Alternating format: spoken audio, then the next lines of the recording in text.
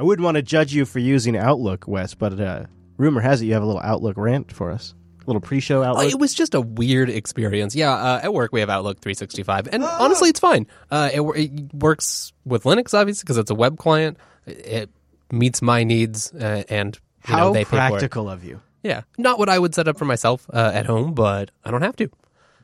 I was trying to send a SQL dump, right? So I gzipped it to save space, getting ready to email it, send it off. A couple hours later, I get to come back and say, "Hey, could you send that again? This looks like a binary data file." And I was like, "All right, maybe I made a mistake. I know how gzip works, so I didn't think so." It turns out anything with a .gz extension, Outlook gzips. Like it will just it was a doubly gzipped file. Why would you do it on something that has a .gz? I don't know. So I tried it with .exe, .bz2. Like none of those, it didn't touch them, doesn't touch zip files. But it wasn't even after sending it. All I had to do was attach it. So like once it uploaded through the browser, it even was to the point where if I made a tar and I named it tar.gz, just change the file name and then upload it, it would then compress it for me. And it doesn't add an extra GZ? No. So that was just bizarre, and it took me way too long to figure out what was going on. I was like, why can't I send this guy a file? And then how was the checksum different after all I did was upload it to them? So I don't know if it's a consequence of them trying to do virus scans or just a bug on their end. Hey, you know what? To notify them about it. You got to make sure that those PST files don't get too big, Wes. That's true. We got a Pixel 2 leak. Was funny. Did the doorbell ring, or did I just imagine that? I am pulling the case out of the box and I accidentally punched myself in the nose. Oh my God, Ben! Oh my God! That's not great. This is Linux Unplugged, episode 215 for September 19th, 2017.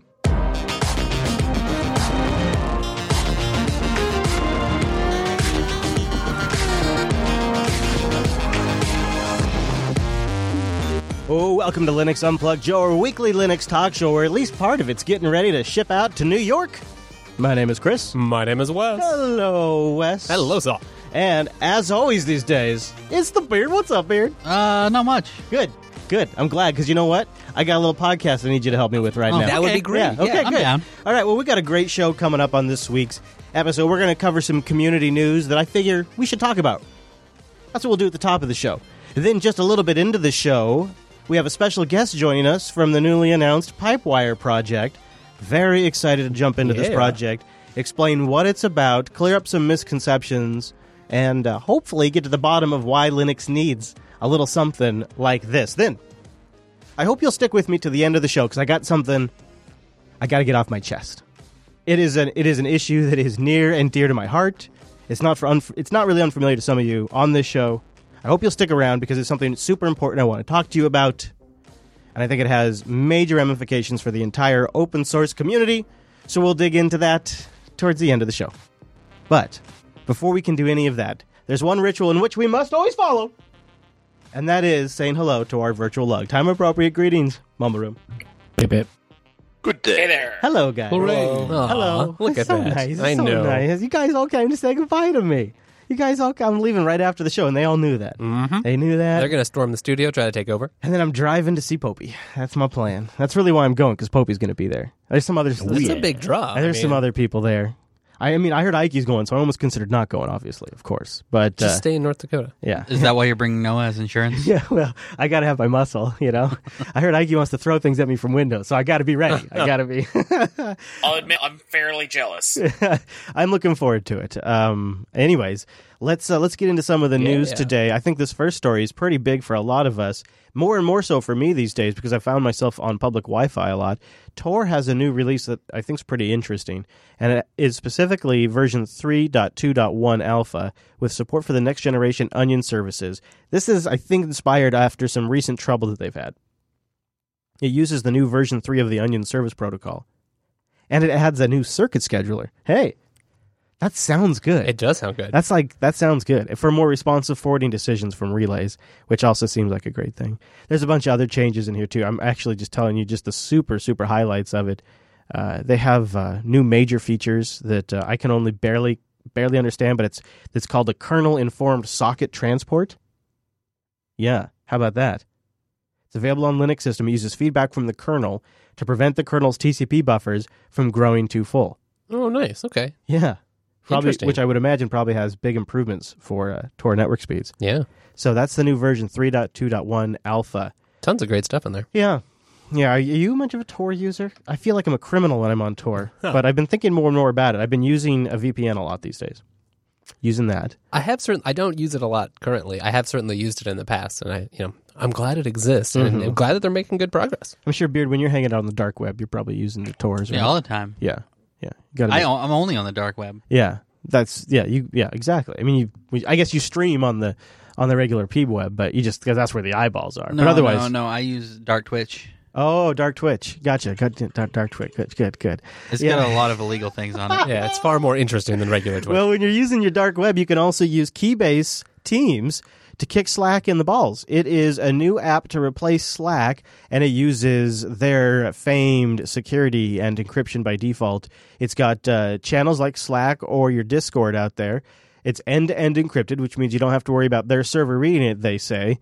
And you can lay awake at night fearing the breach of your company. You don't have to lay awake, I guess. They say that's either use their system or lay awake at night. That's pretty hyperbole. But anyways, they say Keybase accounts are simpler. You don't have to switch at the top level of an app. Teams can be casual and small. Nice. That is kind of a cool idea.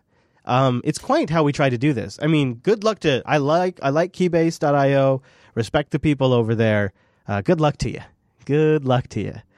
Following in the good footsteps of Skype competitors and Facebook competitors and everyone who likes to launch an alternative to a platform Goliath, I say good luck to you. I think you know what I've been saying. Gosh, Rocket Chat and Matrix and just not enough. Not enough. Mattermost, that's not enough. Not enough. So and Nextcloud is also kind of squaring in on this too, and not enough. So. And I'm glad the guys at Keybase recognized this need as well that none of us had and decided to set up and fill it. Now, it's not like we also had like a specific one from Amazon or anything. No, this was not enough. Just not enough. So it's good. And I wish for them the best because it seems like they're a great team over there. And if nothing else, I'd rest a little more comfortable thinking open source projects do something like this, or your at least your ISISs and your Al Qaedas. This would be nice for them. Oh yeah. I like the no upsell about message history. That makes it nice for me. That is nice. And as your terrorist cells have to migrate off of Telegram, they got to go to something else. They got to go to something. The government's got to lean on something new. So I think this makes a lot of sense. And you can find out more at keybase.io/blog, and we will have a link in the show notes.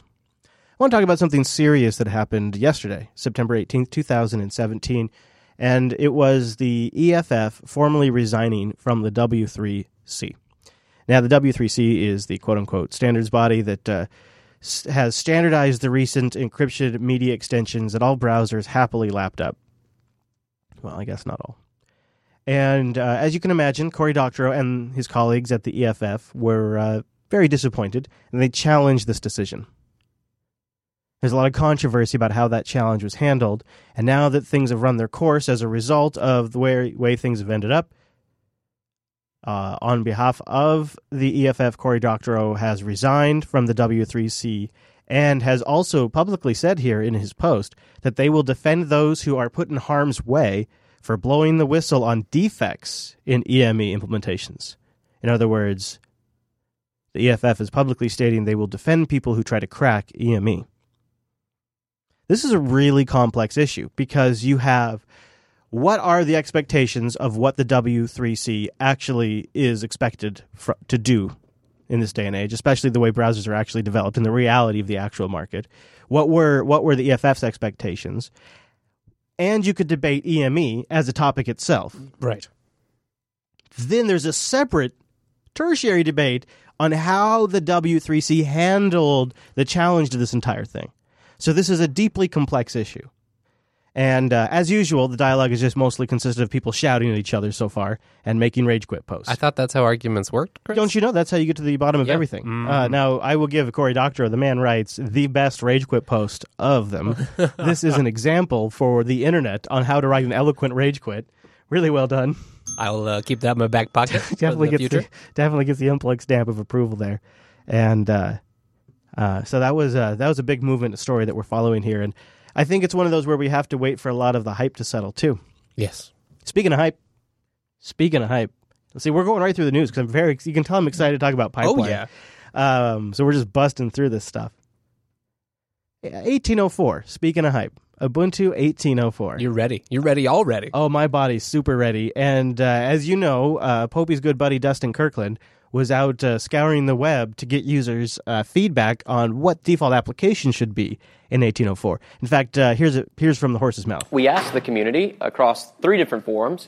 When I posted the previous thread about what do you want to see in 1710 to Hacker News, I immediately got emails from the editors of both Reddit and Slashdot saying, our users want to contribute to this thread as well. And so I said in the future we'd certainly make this, we'd open up the feedback to Reddit and Slashdot. And so we posted this in July, and it was a coordinated effort, as opposed to the first one, which was something that we just sort of shot from the hip. This was one that we put together. I worked with Will Cook, who's the desktop manager at Canonical, and some of his team to put together what amounted to a survey for the desktop apps. What desktop apps do you use on Ubuntu? Out of curiosity, did anyone here contribute to that survey, provide? So Dustin goes on to provide some of the data that people suggested for default applications in 1804. And you might be shocked, I say shocked at the conclusion. Desktop users like to use the same old boring crap that they've always liked to use. It seems overwhelmingly the data revealed that people would like to see Firefox as the default web browser, Thunderbird is the default email client, VLC is the default video and music player, LibreOffice is the default Office Suite, gedit as the default text editor, and Nautilus as the default file manager. Everybody shocked because they also would like to see GNOME Terminal as the terminal emulator, GIMP as the image editor, Pidgin as the chat messenger, GNOME Calendar, etc., etc. Now, not too surprising. I was a little disappointed in the VLC on this whole list, and Thunderbird a bit, but VLC mostly, because it feels like a list of people that are stuck in the mud. Sorry, but GNOME MPV clearly better. Anyways, moving on from that, perhaps realizing that the vast majority of people taking the survey had no taste. I'm totally kidding. I'm teasing. VLC is great. I use it. No, I mean, it's totally fine. Yeah, I use it as well. But it's kind of frustrating that we can't have, something you might want. Love and cherish and respect. I would prefer to have Chrome. I would prefer to have GNOME MPV. Right? But GNOME MPV seems like an even stronger argument to me, because we should also be excited, and we don't want to hype, and we want to still love on VLC, but there's a cool new open source option that maybe people aren't hearing about or don't consider. So to this end, this means Dustin says that they are investigating a potential approach to make Ubuntu desktop experience perhaps a little bit more like Choose Your Own Adventure, where you could plug in the different applications you want. That's probably out there, but it is something they're considering, is maybe in the future you'll just plug in GNOME MPV and plug in Vim and Emacs for all the things. Popey, you were sitting in the room there. I saw your magnificent head a few times. Is there any takeaways from that talk that Dustin had that you wanted to share with the class? I think one of the things you got to be aware of is a lot of people don't actually use desktop email clients or desktop music players. A lot of people use the cloud for their calendar and everything. So, the graph was a long tail. He showed graphs of how many people responded to each of those categories. And sure enough, Thunderbird was on the far left-hand side and a very tall graph. But there are a ton of people who just wrote Google or Google Calendar because their calendaring is synced to their phone and is done in the browser. And similarly, there are a bunch of people who use Spotify for their music, or Pandora or something else. There's a significantly sized trend of people who don't use desktop applications for doing their daily stuff, and the vast majority of it is done in a browser. Look at a Chromebook. Vast majority of people who use Chromebooks are perfectly happy and can listen to music and can look at their calendar. They just don't use big fat applications to do it. Mm-hmm. Yeah, I did notice that. There was a very long tail. Just about everything you could imagine or name was on there at some degree. And to your point about GNOME MPV, I think a sizable proportion of the open source community have no idea that exists. Like, VLC is in everyone's head, the stupid little icon right. that everybody recognizes, that, you know, everyone has fondness at Christmas when it's got snow and a hat on it. And all that. That's when GNOME MPV needs to compete and really take over. Right. Yeah, that's what you need. You need a comedy icon is what you need for your application. But I think significant people just don't know GNOME MPV exists and don't realize that it may or may not be better than VLC, because VLC for many years has been the go-to application for that. Yeah. And if you're coming from Windows too, it's much more easier. It's much more likely to be something used on Windows. Mm-hmm. It's probably kind of probably easy. You know, like, oh shoot, great, it's got VLC. Whew. My favorite was the guy who replied for every single application category, Emacs. Yes, I saw that. Except text editor. Yeah. Vim. Vim is for the text editor, yeah. You know, one of the things that was actually, just side note too, really kind of interesting is not only was it obvious a lot of people were doing software as a service, but Rhythmbox was surprisingly well represented in the data. Interesting. That surprised me a little bit. But there was one Popium, you might remember what it was, where it was VLC actually, wasn't it? Nobody was really using Totem, even though Totem was the default out of the box in Ubuntu desktop. Most people switched to VLC, which was sort of an unusual trend. Yeah, I think there's a sizable number of people who just default to VLC, and that's just, you know, what they use. But also, you know, we've tried to make Totem so that it can play anything, and I know the upstream developers and the people on like GStreamer and upstream GNOME have all tried to make it as slick as possible, that when Totem can't play something, it does the right thing. You know, it goes and gets the right codec package or whatever. And it should. But, you know, sometimes that fails. And people have got it ingrained in their head that when Totem fails, I install VLC. And I think it's got to the point where people preemptively install VLC because, you know, just to avoid having that situation. It works. Yeah. VLC, MPV, I'll have the codecs built in automatically. You don't have to worry about it. And I haven't actually tried Totem in a couple of years, solely because every time I tried it, it was like, hey, you want to install this thing? No, I'll just install this other application. Yeah, that whole thing, years and years ago, I remember when I used to run Windows before Linux came along, there was all these little special packages of codecs that you would install, and you'd get these codec packs from here and a codec pack from there. And then when I moved to Linux, there was still like, oh, you got to go and get this codec pack, and you got to get. I just never do any of that anymore. It's just not a thing. I'm frankly surprised that people still consider the fact that one distro ships codecs over another one that doesn't is still a thing as well, because, you know, I just never install, and I, you know, view some ropey, dodgy MP4 and strangely encoded stuff all over the place, and it all just works. So maybe that's a solved problem. I think it is. We should certainly be grateful anyway. The whole talk's pretty good. It's a little like it's like a little bit of getting inside the head of the semi-silent majority that runs Linux. It's not like the total silent majority, because they obviously fill out the survey. But it was over 10,000 respondents across multiple sites. It was one of the number one threads on Hacker News for a long time. So you got quite a bit of data. They did some language processing against it, did a lot of reading. And Dustin just does like a high-level overview of what some of the team has pulled out, and that video is embedded in the show notes if you'd like to watch the whole thing and get inside the head of the average Linux user, or quote-unquote, I don't know about average, because they're on Hacker News and other sites, but maybe your typical like DevOps, IT, sysadmin, what's another buzz term for it? Cloud worker? What do we call these people that they're trying to target these days? That category of user, that's who they got to hear from. So if I were a System 76 or a Dell or an Entroware, I think I'd be watching that talk by Dustin and just getting a little insight into what the users are doing with the system once you ship it. All right, we got to talk about Pipewire. I am, well, we'll get into why I think it's going to be great, but let's take a moment right here and thank Linux Academy for sponsoring the show. Go to linuxacademy.com/unplug to support this show and sign up for a free 7-day trial. And that's sweet because you can kick the tires and get an idea of what the platform is capable of. It's a full-featured training library with everything you need to learn new skills and advance your career. Self-paced, in-depth video courses on every Linux, cloud, and DevOps topic with hands-on scenario-based labs to give you real experience and confidence to work with it. Learning Paths, which are a series of courses and content planned by instructors for a career track you're trying to get into. Human Beings when you need them, which is unique and great for an online platform like this. Exams and practice quizzes and things like that to get you ready for the test. And they also have certification training, which are courses that are created specifically to prepare you for the exam.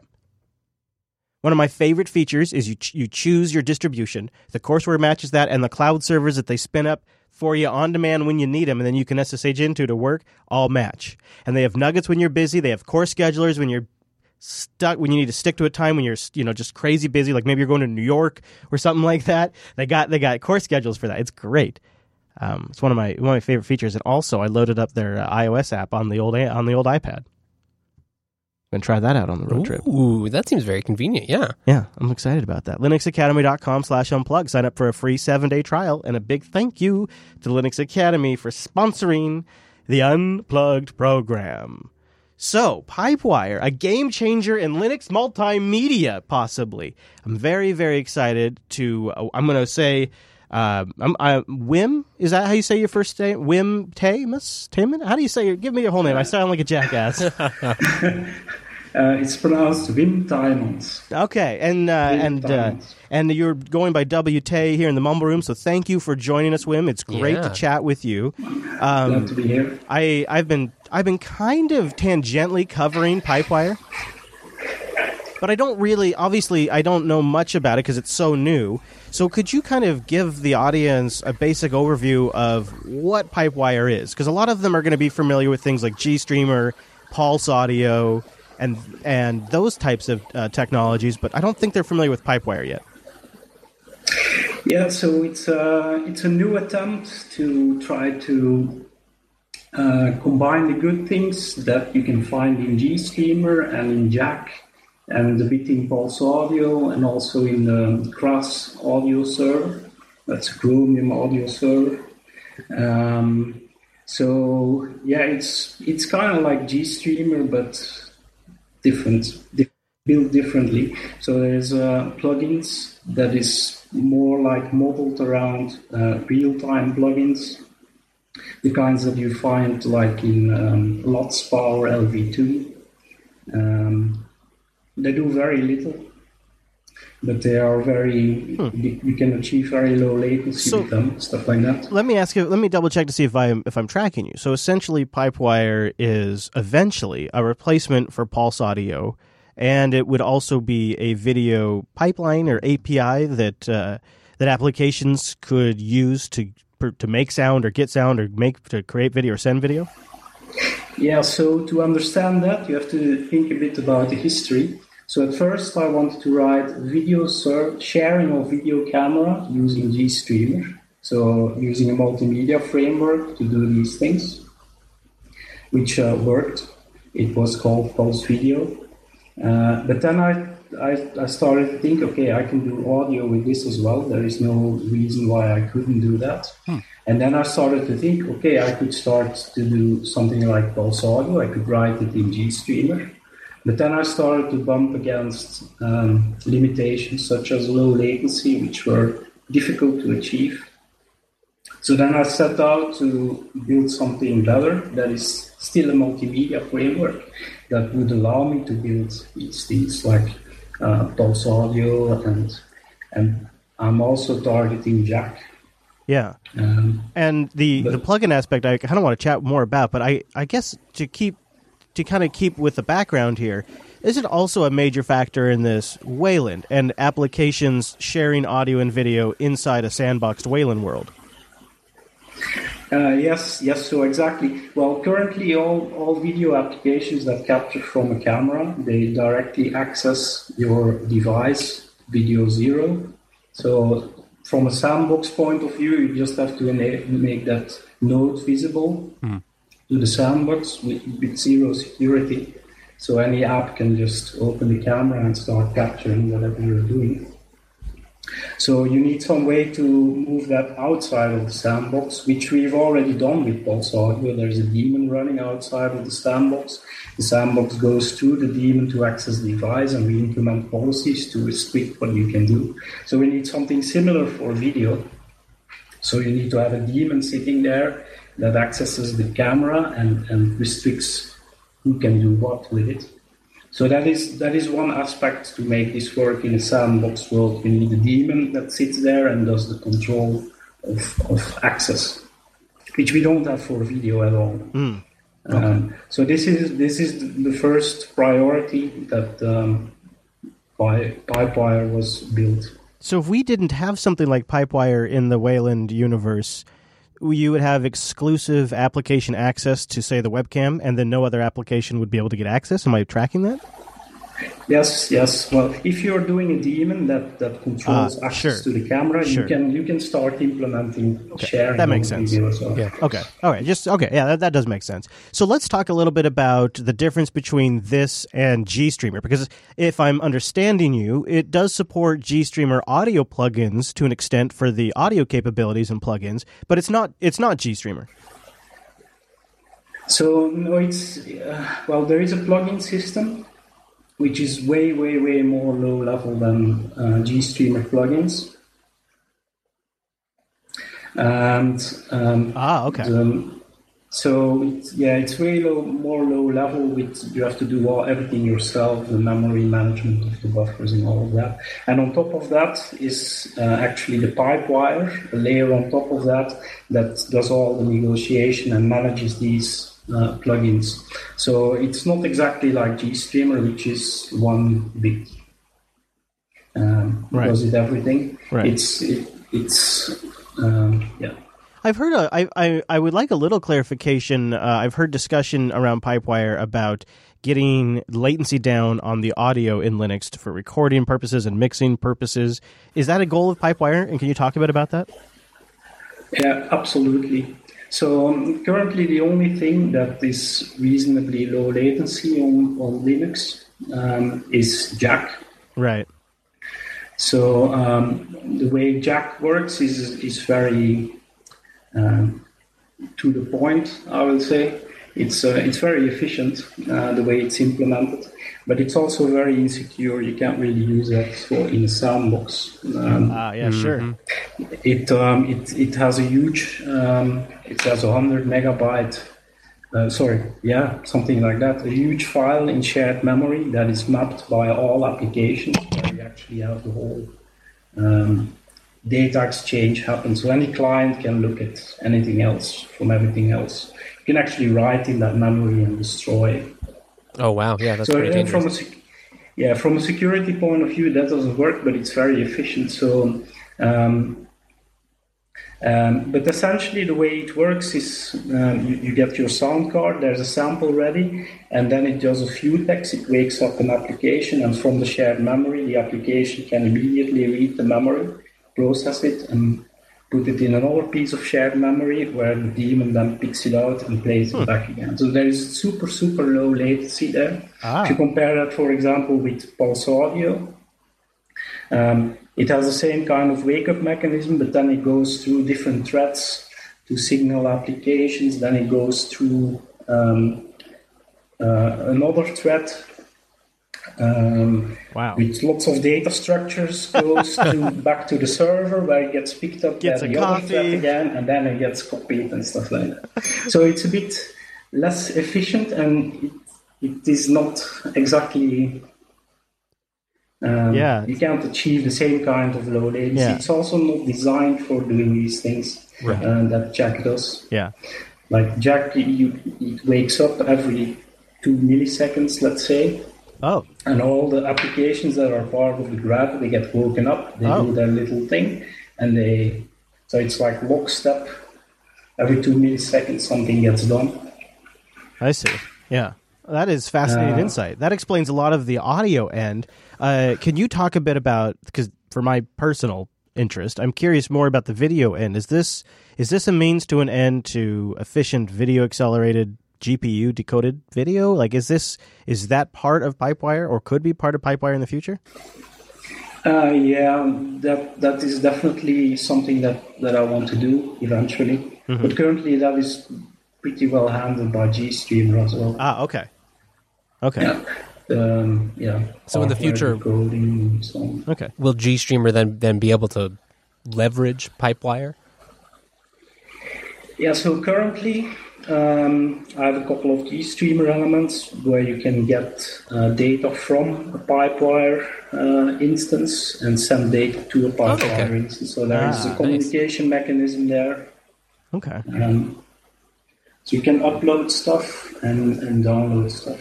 And that works with compressed formats, video, audio. So when do we start seeing this land in our Linux distros near us? Like, when does this stuff actually start shipping? So currently it's in Fedora 27, so we'll be shipping Fedora 27. The idea is to use this for screen capture.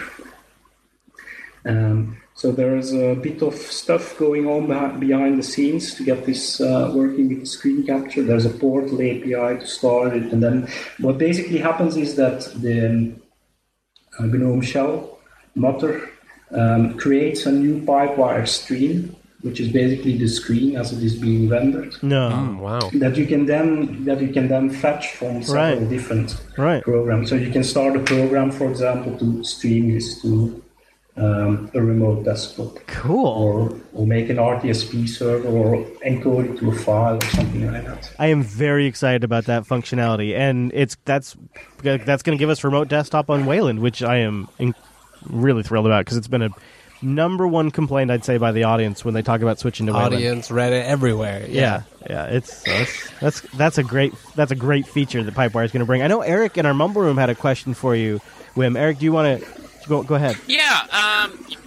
Among other things that I do for a living, I'm actually an audio and video engineer, and I'm just curious as to how if this would be one of the goals, perhaps the ability to do multi-track audio recording, say via USB or something. I mean, I have the same mixer that Chris does there in the studio, and it's capable of doing 32 tracks in and out via USB. Is that something that this could maybe one day be capable of? Yeah, that's one of the goals. Yeah. Wow, that should be. That's great. It's going to be a beautiful Linux multimedia future. That is really great, Wim. Is there anything else you want to mention about Pipewire before we chug along? Oh, I could talk on for hours, but you'll have to watch my talks in the conferences that are coming up. Okay, very good. I will keep an eye out. And I also have a link to the blog post about the Pipewire launch, too, that people can check out to read more about it. So that's a really exciting, Wim. Thank you very much for joining us and talking a little about it. I look forward to watching this develop. Yeah, definitely. All right. Thank you. Now, we have many things to do today in the show. So I have something very near and dear to my heart that I want to talk about. This is a good one for me. This is a good last episode because I was really looking forward to talking about Pipewire. And this next thing, it wasn't really going to be a show topic, and then, I don't know, something just switched on this morning in my head, and now it has to be. So let's take a moment and thank DigitalOcean for sponsoring the Unplugged program. And thank you for visiting DigitalOcean. And then you use our promo code DO Unplugged. It's one word you apply to your account after you've created the account, and then you get a $10 credit over at DigitalOcean. And keep your eye out, because very soon DigitalOcean, a little birdie tells me they'll be rolling out object storage. Very, very soon. I was just playing with that beta. Were you? Yeah. Nice. They turned it on for me, too, so I could play with it. It's a lot of fun. DigitalOcean's always added new features. So they've recently added load balancing as a service and monitoring and metric performance monitoring. They've also done what they call cloud firewalls. It's actually pretty brilliant because instead of you doing the firewall at your machine, they apply the firewall rules at the network layer, so the packets never even make it to your machine. They have lightning-fast networking, too. 40 gigabit connections come into those hypervisors. They run Linux on those things, using KVM for the virtualizer. Data centers all over the world. Load balancing as a service. Pre-built open-source applications ready to deploy, and pricing that's going to blow your mind. Look at how affordable this is. For $5 a month, you could run that rig. And with our $10 credit, you get it 2 months free. My favorite system is 3 cents an hour for 2 gigs of RAM, 2 CPUs, 40 gigabytes of SSD, because it's all SSDs, and 3 terabytes of transfer. And you know what's crazy, Wes? It's a lot of really good stuff, and I haven't even mentioned the dashboard yet. Whoa, you haven't even mentioned that? No. That's like it's one of the main features. I know. Dashboard for days. It's because it's so easy to use, you kind of forget about it. It is. And they also have that API, which we've now built bots around and stuff, which is really well documented, easy, straightforward to use. It's been great for us. DigitalOcean.com. Go over there, create your account, and then use our promo code of absolute power and knowledge, DO Unplugged. That's one word. DO Unplugged over at DigitalOcean.com. And a big thank you to DigitalOcean for sponsoring the Unplugged program. Okay, so I want to talk about something that is not a totally new topic to this show, but I do think it's a pretty big problem. But I want to set a couple of ground rules, some disclosures up front. I'm not talking about any one particular person. I'm not talking about any one particular business. This is a bigger problem than any one person or business or company or media outlet. I'm sorry, Chris. Thank you. And it's something that I'm personally very invested in because I've followed the Linux news for 11 years very closely every week, reading and analyzing it. I cover in a lot of my shows.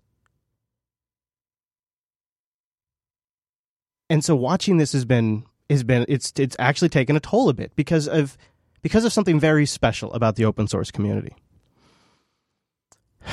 More than ever, I really feel like the quote-unquote open source media or Linux journalism has taken a nosedive of quality, specifically in the written medium, but also with some of the media outlets too. Just really gotten bad.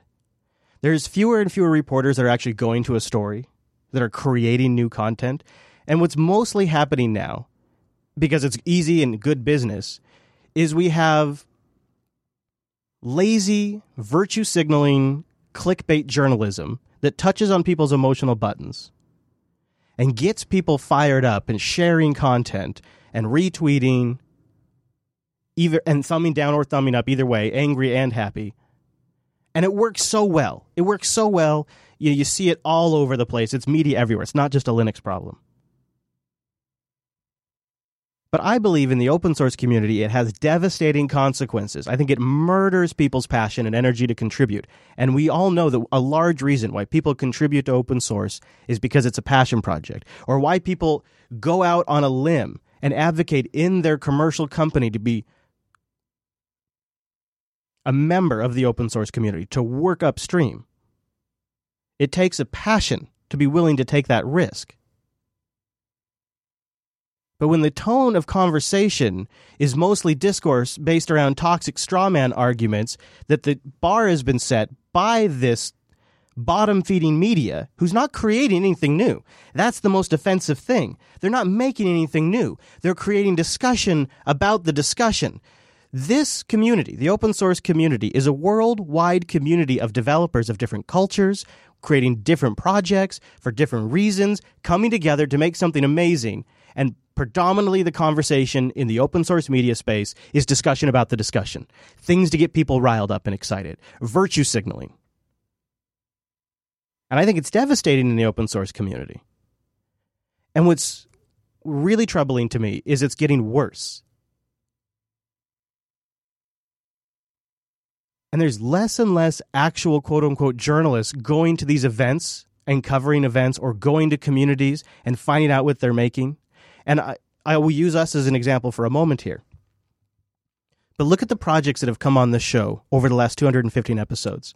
They generally do really well afterwards. Not because of some magical effect of the show, but because they connect with our audience and they express what their goals are and their intentions. And our audience likes that. They buy into their ideas. And it's not about the show. It becomes about the project, and that project grows and they get contributors and they get word of mouth.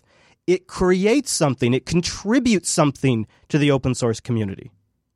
But this diversive, clickbait, emotional button-pushing, bottom-feeding journalism that we have now does the opposite. It's devastating.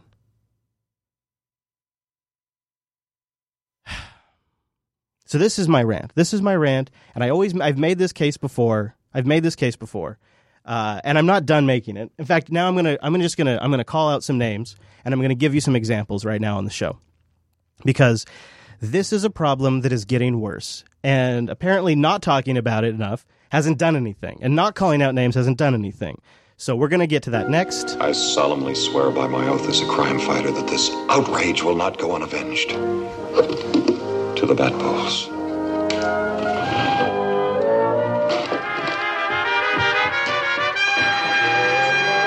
But first, I want to thank Ting. Go to linux.ting.com and sign up for the nation's best mobile coverage. What a company. Linux.ting.com. Go there to experience really incredible customer service. Pay for what you want wireless. $6 a month for your minutes, your messages, and your megabytes. No contracts, no early termination fees. Again, another fantastic, wonderful dashboard. It's like people are starting to get this. It's mobile how it should be done. I hear that from people outside the U.S. all the time. They have a GSM and CDMA network. You pick your device, you make it work. Oh, you're going to get yourself the new internet phone or the new Samsung or the new Pixel, whatever. Doesn't matter. Ting don't care. Just make sure it's compatible. Check their BYOD page. Pop in a SIM. You're good to go. You want to grab one from Ting directly? No probs. Check it out. Go to linux.ting.com. You'll get $25 off your first device or $25 in service credit if you bring a compatible device. Linux.ting.com. Thanks to Ting for sponsoring the show. Linux.ting.com. Yes, sir. And none of that was clickbait. It's all true. It is true. It is all true. I'm going to be using Ting all the way across the nation. Tried and tested. So I generally have a lot of respect for Matthew Garrett, but I'm going to start here because this is the beginning of a beast right here. And it is a disgusting, grotesque aspect of the Linux community, and it's perfectly displayed right here. So Matthew Garrett tweets on the 23rd of July, 2013, sitting on a plane watching Jim Zimlin use OS X. So he's shaming the head of the Linux Foundation back in 2013. 4 years later, this is September 10th, 2017. 4 years later, Jim Zimlin is still rocking an iPad and doing his slides under Mac OS X. This starts a cascade of shit, including people jumping in, hawking hardware, hawking OpenSUSE. But it develops then into a series of YouTube videos where people, and Reddit posts where people get clickbait, and it's Foss.com posted this. Linux Foundation head calls 2017 year of the Linux desktop while running Apple's Mac OS himself. And takes shots at Jim throughout the entire article. He even says here in the IT Foss article, perhaps I'm creating unnecessary controversy. Perhaps this is simple, should be ignored. This thing that we do is gross because it's shaming people for their choices. And it wouldn't be accepted in thousands of other contexts in our daily lives. But when it comes to picking a Mac or Windows, and we're Linux users, all of a sudden we get to shame. If they were Jews, we couldn't say these things. If they were black, we wouldn't be saying these things. If they chose to have bisexual sex, we wouldn't be saying these things. If a man wanted to become a woman, we wouldn't be saying these things. But because Jim runs a Mac, it's okay to publicly shame him. Now, I happen to know there's people in this mumble room right now, shocker, they're not using Linux. You're going to call them out, aren't you? That's what's going to happen next. And, watch out. You know, what really gets me is someone sees Jim on an airplane, and he's using an iPad. Well, depending on the day you saw me, you might see me editing video on my MacBook. Because guess what? Pipewire isn't shipping yet. So I use a MacBook to edit my videos. Yep. Now, I own 3 laptops. Only one of them is a Mac. The other 2 run Linux. But if you saw me that day on my Mac, you might tweet out, oh, just saw Chris Fisher, head of Jupiter Broadcasting, using a Mac. What a dick. Well, you know, Chris, all the shows are edited on a Mac, too. Yeah, we are just a bunch of heretics. Trying to sabotage Linux from within. Yeah, we're Mac lovers trying to pretend we like Linux. So with no information, with no quotes from Jim. Right, this is not an interview discussing, like, you know, maybe he feels the same way about it. We don't know. Maybe he has 2 Linux desktops at home and just prefers to have a MacBook for a laptop. Because guess who else does that? Linus Torvalds. Maybe he has a MacBook running Linux. Well, I mean, even if he's running Mac or Windows. Like that, the point is, or an iPad, at what point do we stop shaming? When does that not become an acceptable thing to shame someone for a choice they made because that tool works for them? Not everybody takes this as a religious thing. I mean, that's a good point, but also the fact that there's literally no evidence whatsoever that it's even true, and people went off on Crazy Train to yell at him for something. They have no idea, and every single time someone does it, they always like, well, you know, I couldn't get it confirmed or anything, but I'm going to still go off on a tangent and yell at this guy. He's using a Mac up on stage, and I am not arguing that the optics of this look bad. Like, get a loaner laptop running Linux and go up there. Of course, then there would be headlines, head of Linux Foundation prefers Fedora, head of Linux Foundation prefers OpenSUSE, you know, so then there would be those headlines, but they would be at least of a different caliber. Yeah. So I agree that the optics look bad. However, the Linux Foundation is not a Linux desktop advocacy group. Wake up, everybody. That's not what they're there for. That's not where they have members like VMware. They're not there for the desktop, okay? They're there for the business. Like Microsoft. Right. Microsoft is more of a Linux desktop advocacy company than the Linux Foundation is, though, because Microsoft makes Visual Studio Code, for God's sakes, and they make other applications for Linux. The Linux Foundation is a business representation of Linux and that arm, and they fund other projects that do good work, like the Core Infrastructure Initiative. And if you go to these conferences, like the camera that's pointing at Jim, if you turned that camera around and took a picture of the audience, I would be willing to take a rough bet 70 to 80% MacBooks in that audience. The rest would be mostly Lenovo's and Dell's, and the half of them would be running Windows. So Linux is a minority at these conferences. Don't kid yourself. And the idea here that people have to pass some sort of purity test, and we all love to take a shot at our authority figures in Linux. So everybody got a shot at the Linux Foundation. We got to take them down a notch. Got to take Jim down a notch. So everybody feels really good about that. Jim passed our purity test. So now we all get to virtue signal about that, and we're all feeling pretty good right now. It's gross, and it doesn't get anything done. That's the part. Nobody's creating anything. Stands out to me, right? Yeah, or we're not like, what are the reasons he can't use Linux on his desktop if there are some?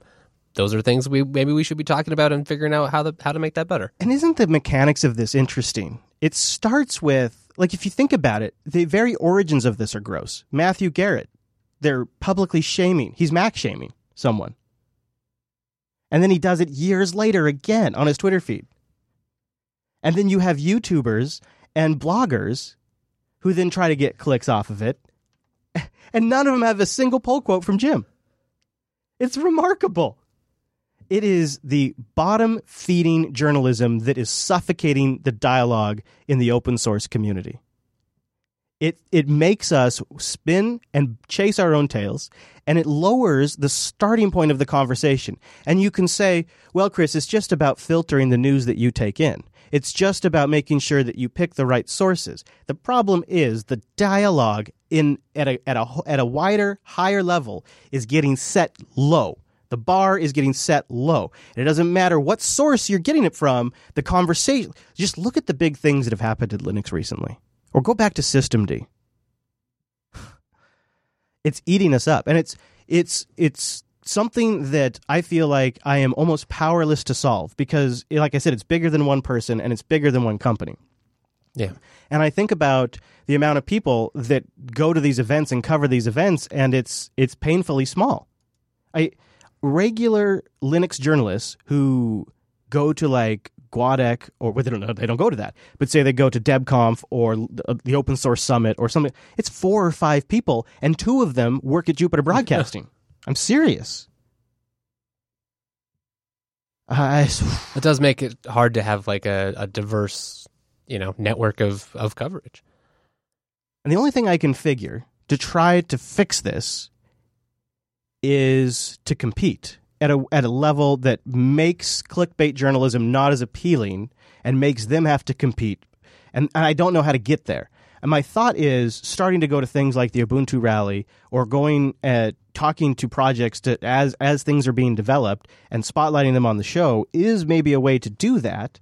Go to the story. When I think of this Ubuntu Rally, I don't think of it so much as an Ubuntu event as I do about going to a large company in the community who's at an interesting transition right now, learning how they work, how they interact with the community, networking with people, and using that to influence and give insight into my future commentary. Right, you get a different view of this that you can share, and it is a type of perspective that you don't get by just sitting in front of your crappy YouTube setup and blabbing your mouth or throwing up some cheap post on a blog somewhere, hoping that you get a few ad clicks off of it.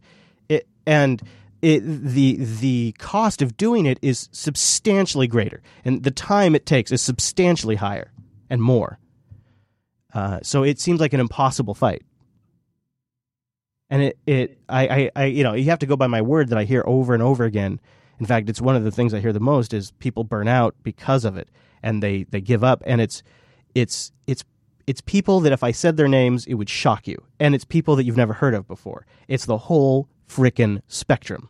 And I know it's a real problem, and I hear a lot about it, and I feel powerless to do anything about it. And it feels like it's getting worse, like we're slipping deeper and deeper into this shitty clickbait abyss.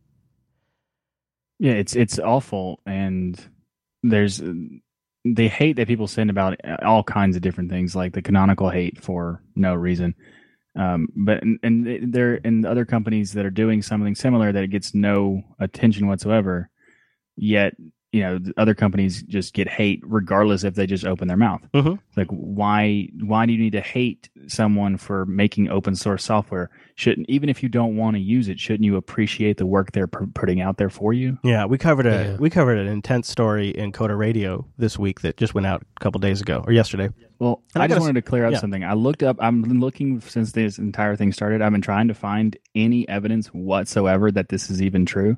It's not true. Are you sure? Because I think you can see a picture of it or something like when he's up on the podium. There's not you can go on the YouTube channel. They don't show what slides there are. There's no photos whatsoever. I couldn't find a single photo. You're right, and none of these articles I've seen have a photo of it either. No, I saw someone had a stock photo of a MacBook as if that's proof or something. Wow! But every single one of them are referencing each other in a cyclical crazy attack. Like the one the It's Foss was referencing. Some YouTube channels. The YouTube channels are referencing the Twitter. The only thing we have is Matthew Garrett's word that it happened. But so he took the time to make a tweet. You're like, well, that's not a big deal. He also took the time to find the older tweet that he made, but not the time to take a photo to prove his statement. Like, that's kind of weird. Yeah, and because he's using it on the plane doesn't mean he was doing it from the podium either. I didn't. Right, and people are blowing it up as if he did it on the keynote. I think there is more and more. Talking to Rotten made me think. Rotten has really well researched coverage, like on his channel. Like there are people out there that are doing like well thought out, well researched pieces. Yeah, definitely, like our friends at Ubuntu Podcast and Late Night Linux and the work they do there. Again, I feel like people that are thoughtful about it, there is a place for that. You don't always have to be like creating something brand new or interviewing somebody. Like there's a place for thoughtful conversation that does add to a dialogue because, again, it is an open source community and that's a huge part of it. Exactly. So so I feel like there is more and more good stuff, but it's getting outpaced by the clickbait emotion button pushing. And there's such a template out there from like the BuzzFeeds of the world on how to pull it off. Oh my gosh! Just like going through for preparing for this show. How much of that do you have to filter, cut away, and just not? Yeah. And I feel like it's harder to maybe for people who don't see that much or don't follow as closely or other things. It can be pretty confusing when you're just trying to you look at various aggregator sites or other things, and once it starts being shared, those clickbait titles. I mean, if you don't know any better, those will pull you in. Suddenly, you've loaded their ads, you've continued, you've been in their click count. So it can be hard to actually signal that you're not interested in it. Mm-hmm. What's funny is that you're mentioning about the whole researching, like the people who research their topics and stuff. That I've actually, when I first saw this last week, I was like, well, I'm making a video about this.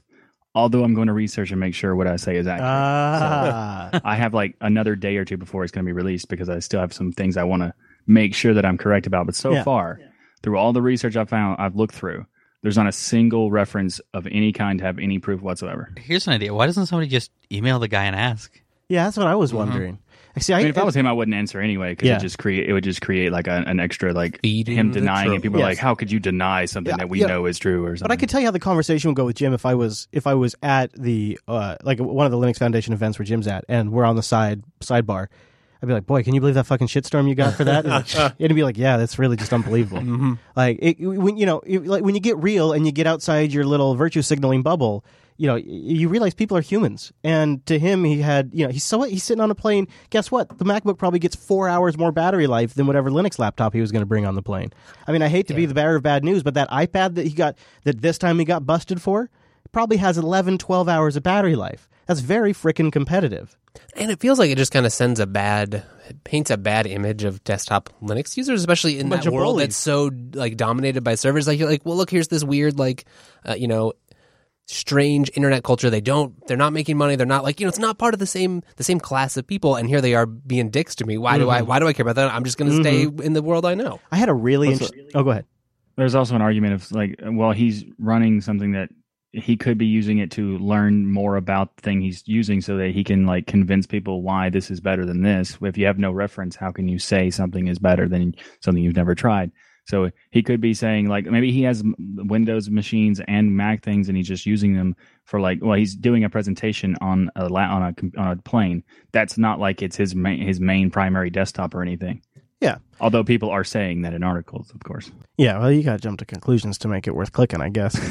So Swampy, he's one of the journalists that actually goes out there and actually goes to the story. Just kind of speaking to those people, and he has a YouTube channel now. And what was it? He had a topic on it recently that so it came across our YouTube recommended, and it's a totally, for me, I don't even think about it. I can't find it right now, but it was to me like a totally normal title, and it was "Stop Converting Users to Linux and Migrate Them to Linux Instead." It's a pretty good title. Mm-hmm. And it's it's done pretty well for him. But Hidea saw that, and she goes, "Wait a minute, is this is legitimately the conversation we had last night?" So, and I think it's related to this. She says, "Is this converting everybody to Linux thing? Is this something more than just Noah? Like, I thought that was just a Noah thing." I'm like, "No." She's like, "So is that a normal thing for you people to talk about? Like, not like that kind of thing? Like, that's a little creepy." I'm like, "What?" She's like, "You don't think it's weird that you guys talk about converting people to Linux? That sounds like a religion." Yeah, like religious undertones. And I'm like, "Oh, yeah, I guess it does have a religious undertone, doesn't it? Yeah, you're converting, and we do or kind of culty." Yeah, we very, very frequently talk about that. Evangelist is a common title. Yeah, and I have never ever said Church of Neon ever. Yeah, we all do it, and it's because we want to advocate. We're passionate, and we think it can actually help. And a lot of us probably have personality types where we're sort of like the technology trendsetter in our social group or something like that. So it's not like we're all a bunch of crazies, but to her, I guess she had made the assumption that was that's just Noah because he's crazy passionate about Linux. And she was... Which is a fine assumption. For a few moments, she was creeped out by it. And then I explained to her, it's like, well, when you discover something you think is really great, you kind of evangelize it. And she's like, well, you just said evangelize. I'm like, yeah, okay, I'm digging a hole here. And, she's got in her business, she runs 2 Linux computers. But it's not about the license or because she likes Unity or Mate. It's because it's just practical for her. Mm-hmm. And I think it's all kind of like we get kind of swept up in this, like I said, morality testing and things like that, and we don't even really realize what we're doing, and we jump into shaming and attacking. Yes. Right, instead of pointing out things like, hey, look, Linux can do this better in some cases, a lot of the dialogue ends up focused being on, like, Windows is garbage, and here's why. And when they're like, well, no, but Windows works fine, and it has these, it doesn't feel like a full debate. And that's right where we're back at with this. I've now got 2 stories, one in an email, and I think one in the Hair Care Discord channel from a listener who has heard me kind of talk about this a bit on the pre-show last week. And he said, I came to Linux Fest Northwest to see you guys, to kind of get more about Linux, been thinking about switching. I have an old MacBook, which I brought with me, and I got harassed by people in the booths. Not by people at Linux Fest, but people behind the booths. Like somebody was giving him a hard time for bringing a Mac, and he felt shamed, and I kind of lost my enthusiasm to switch.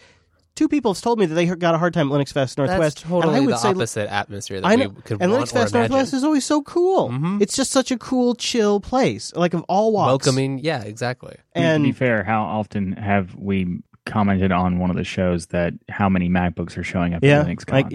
I know. We are not innocent here because... especially back in my switcher days when I was really aggressively trying to get people off of Windows, and I did consider myself an evangelist. Now I'm more like what's a converted evangelist who's now just like, I practice the faith, but I'm cool if you don't want to practice the faith. I don't know what you call that, but that's the kind of Linux user I find myself to be these days. You show off that Linux works great for you, but you don't pressure others. You're not. I think that's a bit of the shaming. A bit feels like insecurity. Exactly. About it. Like you're insecure that for some reason the guy that runs the Linux Foundation needs to use an iPad. I think you see the same like with programming languages or anything like that, right? Like you worry because you're thinking like, well, it clearly works for them. They must think it's so much better. Yeah. So what about the devil's advocate position? Like, so Rotten, what about this? What if a different CEO of a different company, I guess, so that's not really fair because it's a foundation. But it depends on the company. Someone would just automatically get a pass regardless of what they do. But the Linux Foundation doesn't make a product.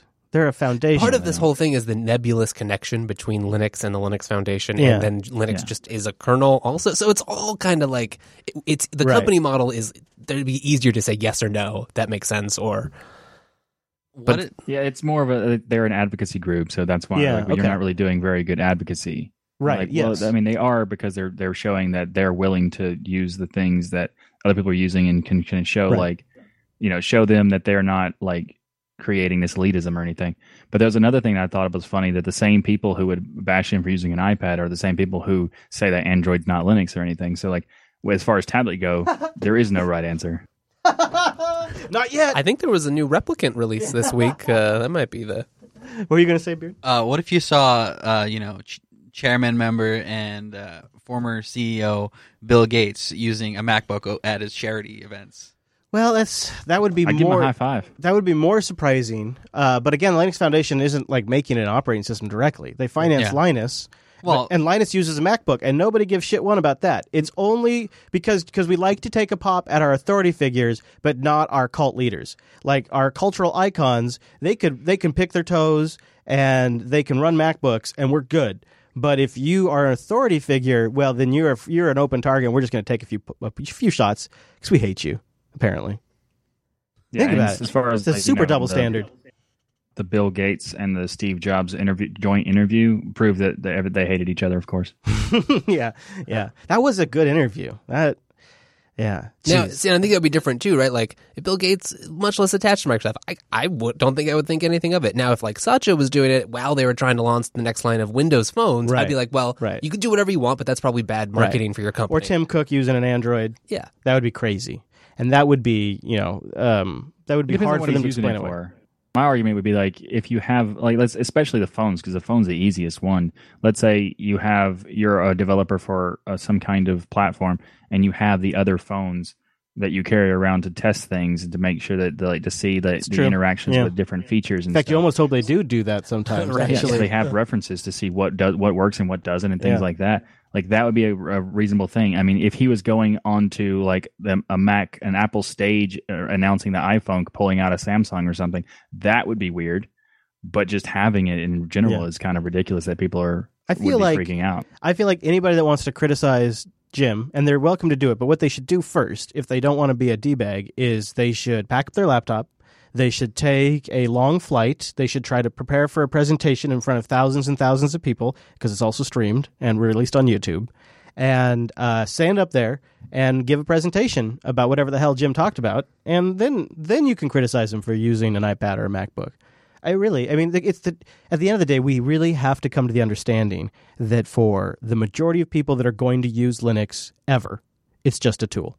It is an ends to a means. And many of them will never even know it is Linux. And that is the reality of our world. And it's one that we've discussed before. It's one that Linus, we've read his quotes. He thinks it's great. It's just what it is. And especially in the business space. Definitely don't care. It kind of feels like it goes a little bit back to that, like the GPL enforcement questions and like the writings Greg had on that. And just about, if we come off as this really aggressive, mean, super opinionated community, then it's really easy to see that and not all the value here. And instead of we're all trying to push for more open source, more DRM-free things, all of this. And a lot of times it's not the popular opinion. So we need to be seen as nice people, and so that we can have a reasonable discussion with others and be like, look, we're not saying that you need this, but here's why it causes us a problem. Well, why can't we just have the tone, a little more chill, a little more mellow? Everybody just be kind to each other, be nice, and know that everybody's in here because they got a certain particular itch they're trying to scratch. They want to do it by writing code that's an expression for themselves. And not every single person has to be an advocate or an evangelist. And Linux will be okay. It will continue to grow. It will go on, and you'll still be able to log into your desktop. Don't get your init system in a bunch now. Especially when it's systemd, because that could be a real mess. So here we are. We are hard up against our out time. And you gotta go to New York. I gotta go to New York, and I feel bad because I think that's your caravan out back. Caleb, my ride is here, and Caleb is going to quit listening to the show. Caleb tweeted me, punting the Gen 2 challenge was funny, but now it's really irritating. Say what you do. He's got to quit the show now. And I'm sorry, Caleb. I'm sure you guys will get to it next week, though, right? I don't know if it would be right to do it without you. Oh, no. Because I really want to find out about your Gen 2 feelings. I think Chris is trying to ditch the Gen 2 responsibility. Well, listen, I absolutely want to get into it because I spent all that time working on it. But the problem here is my ride to get out of here. I know. And so did Wes. And Caleb is really, really upset. So I'll tell you what. We're definitely going to do it when I get back. That's right, we will. For sure. All right. In the meantime, follow me live on my trip. I'm leaving in just a little bit at jupiterbroadcasting.com/rover. That's also where I'll post videos. At Chris LAS for the Twitter. At Jupiter Signal for the network. At Wes Payne. And Beard, where would you like people to find you? Twitter.com/RakaiLP. RakaiLP on the Twitter. Very good. Thank you for joining us, you guys. Yeah, come back next week when it's the Join you guys. Yeah, you too. lots I won't of fun. be here. I hope you guys have a great show. I hope the Mumble Room can make it back. Yeah. And all that good stuff. We'll see you well, they will see you. I guess not me. They'll see you right back here. Get out of here. Next week.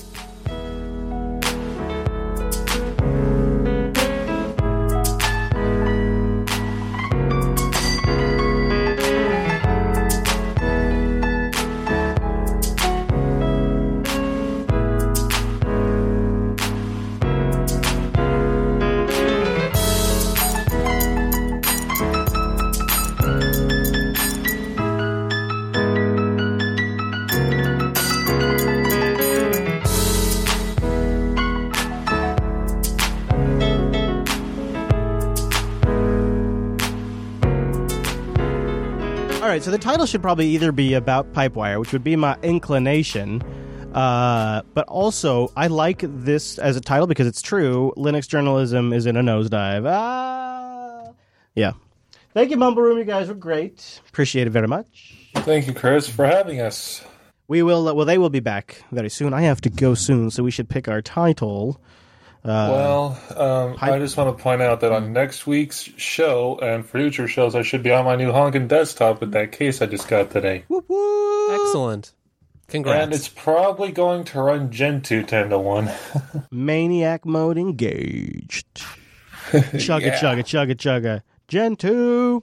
All right. Yaby titles. And also, you can toss it in the Discord like I have if you like for a title suggestion. I installed Discord and I don't even know what the freaking room is. Dev Pipewire is title number 1 right now. Chris Hates Us All. Great suggestion. Popey's Porn Problem. That was good. Do you notice how Popey just admitted to watching porn on the show? And then he left. Oh, that's terrible. That's the best thing ever, actually. We should call it Pipe Out the Crap, Pipe in the Light. Yeah. Oh, beard. Hey, Chris, what's beard. the link to the Discord? Discord.me/Jupiter Colony will give you the invite link. And then if you just want to use the web app instead of the Electron, it's Discord app.